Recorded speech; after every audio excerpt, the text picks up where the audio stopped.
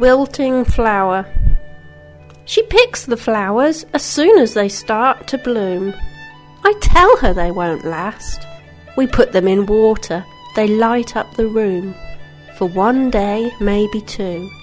The stems then droop, the petals rain down, creating a windowsill flower bed, soon a shrivelled mess. I'm a wilting flower, losing petals every moment, hurting as I watch them fall. My stem is drooping, searching for some hidden strength. No water will steady me, my tears nourish no part. Will you pick me up too?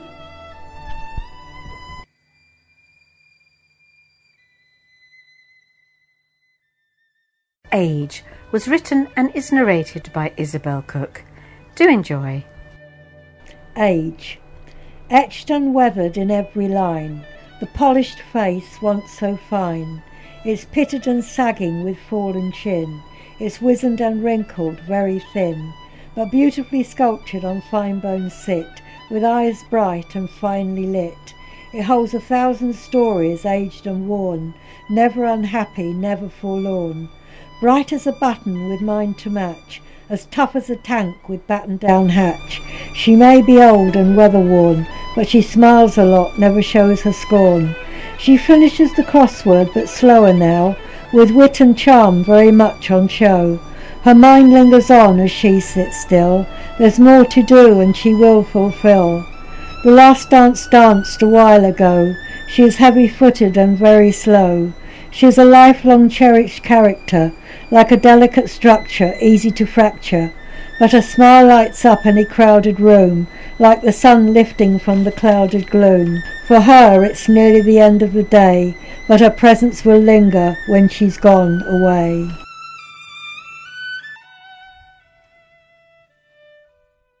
End of the Line was written by Graham Emmett and is narrated by Kevin Daly. Do enjoy. Oily rags, kindling, shoveling coal, lighting the rags, watching it burn, lighting the kindling, shoveling coal through the small hatch closing, waiting for it to glow like a red-hot fiery inferno. Tapping the gauges, watching the needles climb slowly. Open the hatch, shovel like mad. Now we're ready, full steam ahead. The wheels they are spinning, sparks are flying, clouds of steam smoke rising, now we are moving. Peterborough, Darlington, York, pass in a kaleidoscope blur, not stopping until the border. We are covered in grime, black hands and faces, the day is done, no more steam, we have been replaced by diesel and electric now.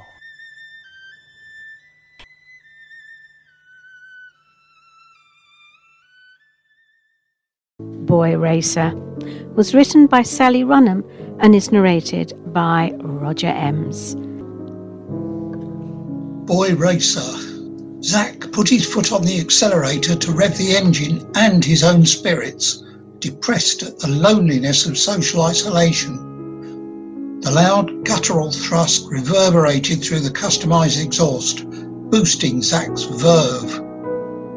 An Audi rebuilt after a serious accident, his car now boasted fashionable accessories of Zack's own design and admired by fellow YouTubers in Germany. He loved his vehicle's speed, but mainly that it captivated an audience, drawn to him because of his daring and his need to show off.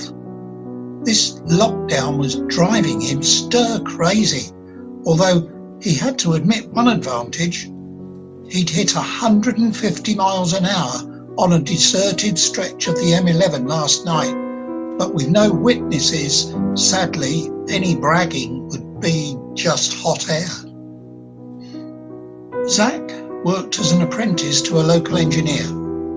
He'd been laid off, but thankfully on full pay and only temporarily. The senior engineer was attempting to modify machines to make face masks and other protective gear.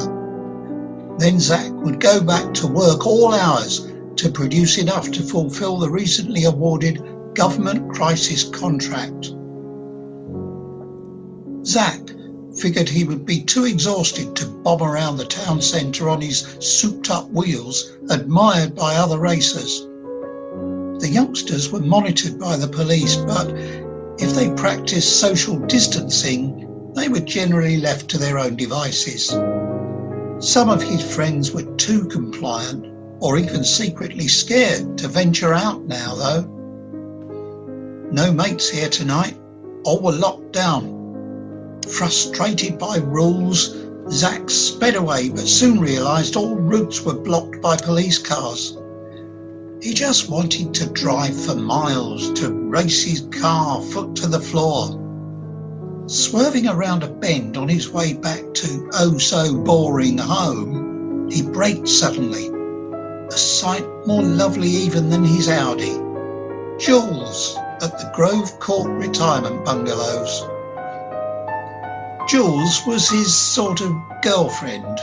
Nothing settled, but neither hit on other people, which suited them both. Jules was on furlough from her work and would qualify for the 80% pay rate soon.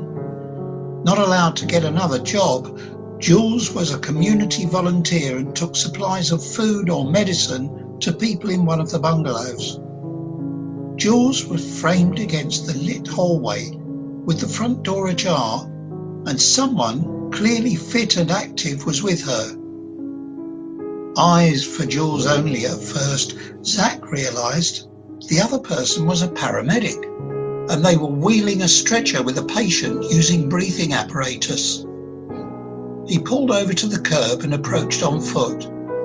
Getting a better angle, he looked along the footpath and over the wall to the blue flashing light of the ambulance, parked as closely as possible. Jules spotted Zack and beckoned him over. He dashed across the lawns towards his friend, but kept his distance. The paramedic spoke. Jules said you'd be able to help. It's an emergency and we need to waive social distancing and the other rules. She indicated indoors to where her paramedic colleague had collapsed. With a heart attack, she explained. She'd stabilised him, but knew both he and her coronavirus patient, already on the stretcher, needed hospital care urgently. I'll travel in the back with them both, she explained as calmly as she could. It's their only chance. The dashboard fazed Zack at first, but the basic controls were familiar. He tested the accelerator, a bit sluggish compared with the Audi, but he could floor it and they wouldn't have to keep stopping for give way signs and traffic lights. And then there was the siren announcing his passage. Look at me, it seemed to say, satisfying his need for publicity. Jules shouldn't be in the cab either. A poorly paramedic with heart failure and a courageous frontline medic trying her utmost to save lives were all the encouragement he needed to go speedily but also caringly. But there they were, a team blasting throttle and siren to receive a design award for lightweight personal protective equipment that people now wore every time they left the safety of home. He could go as fast as he liked now, and whether what he was doing was legally above board, it was morally right. The police clocked the ambulance going at over 100 miles an hour through Huntingdon Town Centre to the hospital, but took no action. They also waived prosecution for last night's speed fix along the M11, but put the scene on YouTube, pleasing Zack immensely. Funnily enough, thereafter, Zack never found speeding a fix at all, as other things mattered more. One experience produced far more adrenaline when the young engineer walked onto the stage at the Royal Albert Hall. In Sight of the Open Road was written by Neil Weeding and is narrated by Julie Stark. As he lay there, Sam opened his weary eyes. He clenched his hands against the dusty floor. The smell of musty hay was prevalent. He tried to understand where he was. He could not remember where he had ended up. Sam blinked and tried to focus. The blurry image of a barn door came into view. He still had no idea where he was. He tried to move, but he seemed to be glued to the spot. His mind was racing. Why was he here? He just couldn't remember. At that moment, a sharp pain came over him in his back and upper left leg. He tried to roll over onto his back. He soon realized that was a mistake.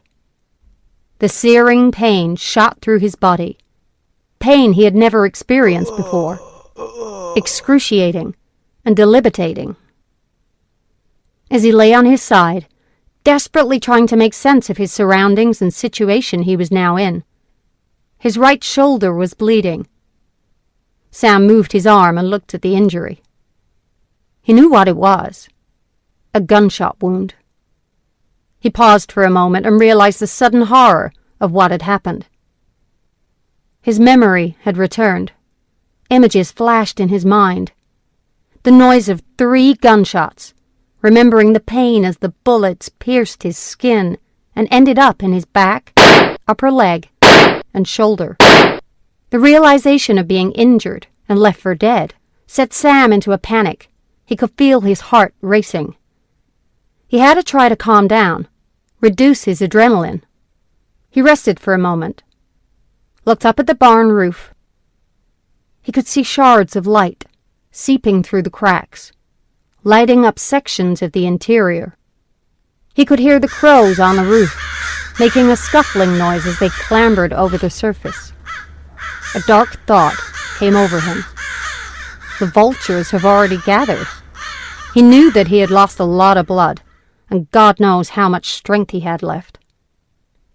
More images came into his head. His memory was returning.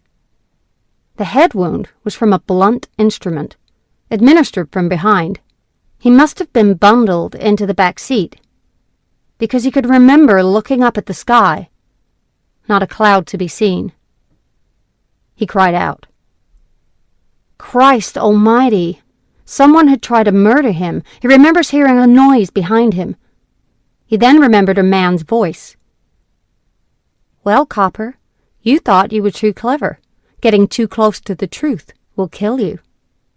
You're going to die. Say your prayers to God.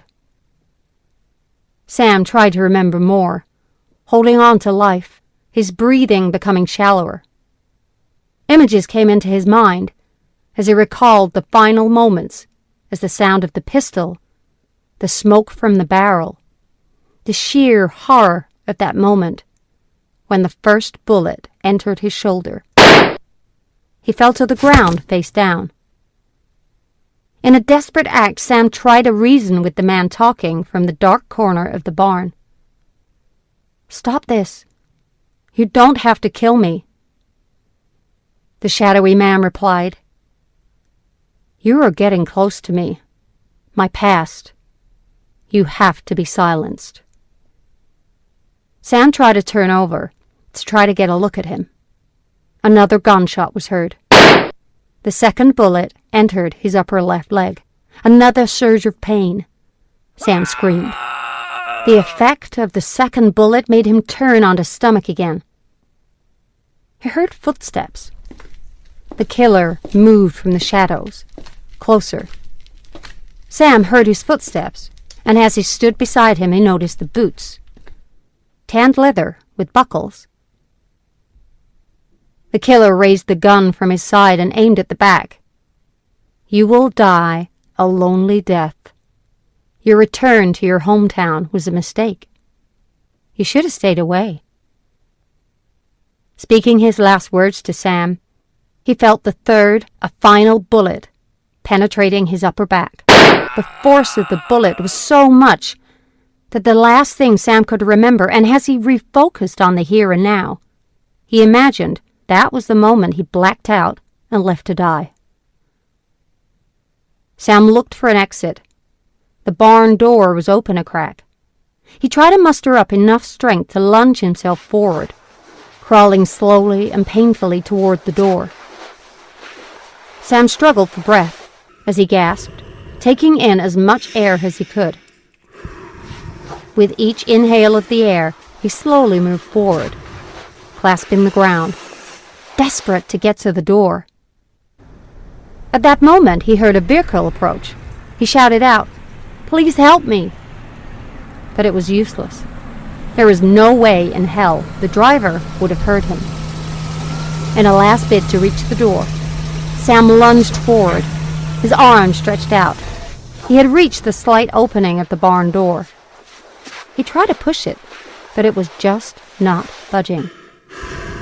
Sam was exhausted. He only had so much fight in him. Sam shuffled round, and with the force of his good leg, he kicked at the door. After several attempts, the door opened sufficiently for Sam to crawl out. It was a hot and humid day, and he felt the sun beating down on his body. A post was nearby. He grabbed at it and managed to sit up, propping himself up against it. He took another breath and looked around for any sign of a car or truck. There was nothing coming. Not that he could see very much. His vision was very impaired at this point. Sam took a moment to recollect his thoughts. Sam muttered under his breath, "God damn it," as the pain continued to writhe through his upper torso. Gotta keep awake. He could see the highway, stretch out for miles in both directions, and just at that moment he remembered his tracker he had in a pouch attached to his belt. Sam reached for it to see if the gunman had spotted it. To his relief, the tracker was still in there. He took it out of the pouch and pressed the button. Headquarters in town would pick up the signal, and he would now be found. The question was, would they get to him in time? Playing Dress Up, written and read by Victoria Jane Clark. The silky swathes gather around and cascade across the ground. Like a rolling river it tumbles out like a dream. I'm floating in joy and playing in sequins. The sunlight sparkles and shines stars all over the walls, in reflection off of the glossy discs, but then I hear her calls. The sounds of footsteps marching up the stairs, but I'm stuck in the dress and tangling in the textile. I hold my breath and hear the footsteps heading away. A sigh of relief, I continue to play. I find some makeup, mascara and lipstick, and play with nail varnish too. I start to transform myself into a princess, a model, a bride. I twirl around and jump on the bed, feeling beautiful inside. Blasting my hair with the heat of the dryer, I didn't hear the door open. Oh dear. Mum stepped in and cried out loud, "What have you done to my dress?" I fell off of my cloud. I was tangled and torn and covered in colours. I had messed up her dress and her makeup to boot. Oh dear, I thought. Oh gosh, oh no. I looked at Mum's face and saw the anger glow. Then she sat down next to me and started giggling. She threw around some sequins and said, "It's only a dress." We watched the sequins sparkle and dance, so together we did the same. Why Spring Flowers Dance was written and narrated by Jean Fairbairn, and it's all about the regeneration of flora and fauna. And why do spring flowers dance? The answer is given. Snow-whitened petals packed tightly together, centres curled inwards like babies' closed fists. In spring's warmer weather, they wake and dance measures, and cling to their neighbours to beg for the favour of dancing gay gardens for fun. Stems locked together as one, sweeping and swaying, swirling and twirling, dancing and spinning around, roots stuck fast in the ground. Whirls and crowns, circlets and cohorts of colour, flowers in yellow, pink, violet and blue. Squashed tightly they jostle, stretch sideways they squabble, struggle for more space, to be first to turn full face to dawn's eastern skyline, announcing it's springtime, when warm rays of sunlight drive winter to full flight, herald a spring prayer and trumpet a fanfare for flowers who dance in the sun, celebrating the race they have won. Now, but pity blooms wilted and crushed flat, stems broken, shredded and snapped, who lie in spent pollen and dye, on compost heaps covered with flies, casualties of life's cruel race, to first feel the sun on their face. Red patterned bloodstains scar concrete grey pathways in fume-laden cities and rough neighbourhoods. Here flowers perfume stale air and dance to give back the colour and form to a world in which hope is reborn. Chocolate Cake Heaven, written by Helen O'Mahony and narrated by Sue Rodwell Smith. The usual Friday night meeting was underway, and everyone had settled down to concentrate on the writing exercise.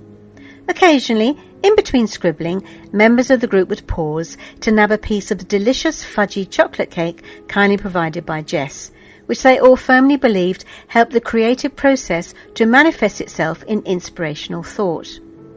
Silence blanketed the usually chattering members, that is, apart from the faint sound of pens scratching on paper, a contented munching from the grazers, and the clunk of mugs being set down on the table. "Wow! This is definitely your best cake yet!" exclaimed Tricia. "What's the secret?" "Oh, well, a lifetime of practice, perhaps," quipped Jess. There were a few chuckles and appreciative nods. Then writing resumed along with the familiar scratching sounds of biros on paper. All of a sudden, there was a thud outside the door, which made everyone jump. "I thought we had the hall to ourselves tonight," said Angie in a nervous voice. The handle of the door began to rattle, and the door creaked open agonizingly slowly. Everyone stared in that direction, wondering what was going to come through it. Some had even got to their feet and were ready to run. In the doorway appeared an elderly woman with a mop and bucket. There was a sigh of relief all round, and everyone sat down to continue their writing exercise. The old woman nonchalantly began to clean the floor with long, sweeping strokes. Excuse me, we're having a meeting in here," Brenda called over to her. The woman gave no sign of having heard her, and carried on mopping, apparently engrossed in her work, only stopping now and again to praise her progress. "Do you think she's deaf?" someone suggested. "But she hasn't even looked at us," added Brenda. As they watched, all writing suspended, the old woman continued covering the floor with her soapy mop in a rhythmic fashion, seemingly in a world of her own and apparently oblivious to all of them.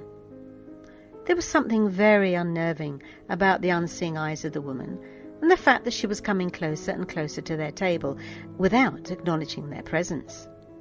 "That woman is giving me the heebie-jeebies," whispered Jess, as the very wet mop began to slosh around her feet and bob up and down under the table. Someone else, however, began to get angry and confronted her. "Hey, do you mind? We're in the middle of something here. How rude!" Strangely, there was still no response from the old woman. Some of the group began to look at each other with quizzical expressions on their faces.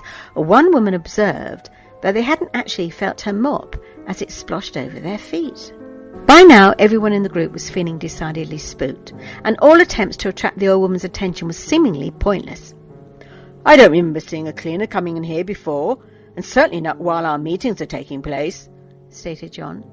"It gives me the creeps to say this, but we are definitely looking at a ghost," he added. "What do we do now?" squeaked Eleanor. "Could she harm us? Do you think we're in danger? Maybe we should get out of here and tell someone," she finished. "Yes, maybe we should. But who do we report it to? People will think we're crazy." "Maybe a priest. They can do exorcisms and get rid of evil spirits. Remember that film?" "Look, she's back down by the door again. Do you think she's leaving?" "Well, if she doesn't, I certainly am," said Tricia, having knocked over her tea in a nervous rush to get out of the room. Suddenly, there was a sharp snap and the lights went out, plunging the room into pitch blackness. "Let's get out of here now!" shouted someone. There was a crash of chairs being knocked over and the whoosh of papers flying around as they all rushed for the door. Lily checked the keys, which had been safely handed back to her, and then double-checked them, as she always did, relying on the dim light of her doorway. "So, how did you get on tonight? Everything all right down there?" There was a slight hesitation. Edna pondered what to say to her. Yes, everything was fine. The floors are spotless. You could eat your dinner off them now. But there was something, I'm not sure how to say this. I had this very strange feeling of being watched. And another thing, I got the strongest smell of chocolate cake in the side hall. Couldn't figure it out. Baby a peckish ghost, eh? Joked Lily. Edna left Lily still chuckling as she walked back down Lily's garden path. All the same, she made up her mind that next time she cleaned the village hall, she would ask Arthur to come with her.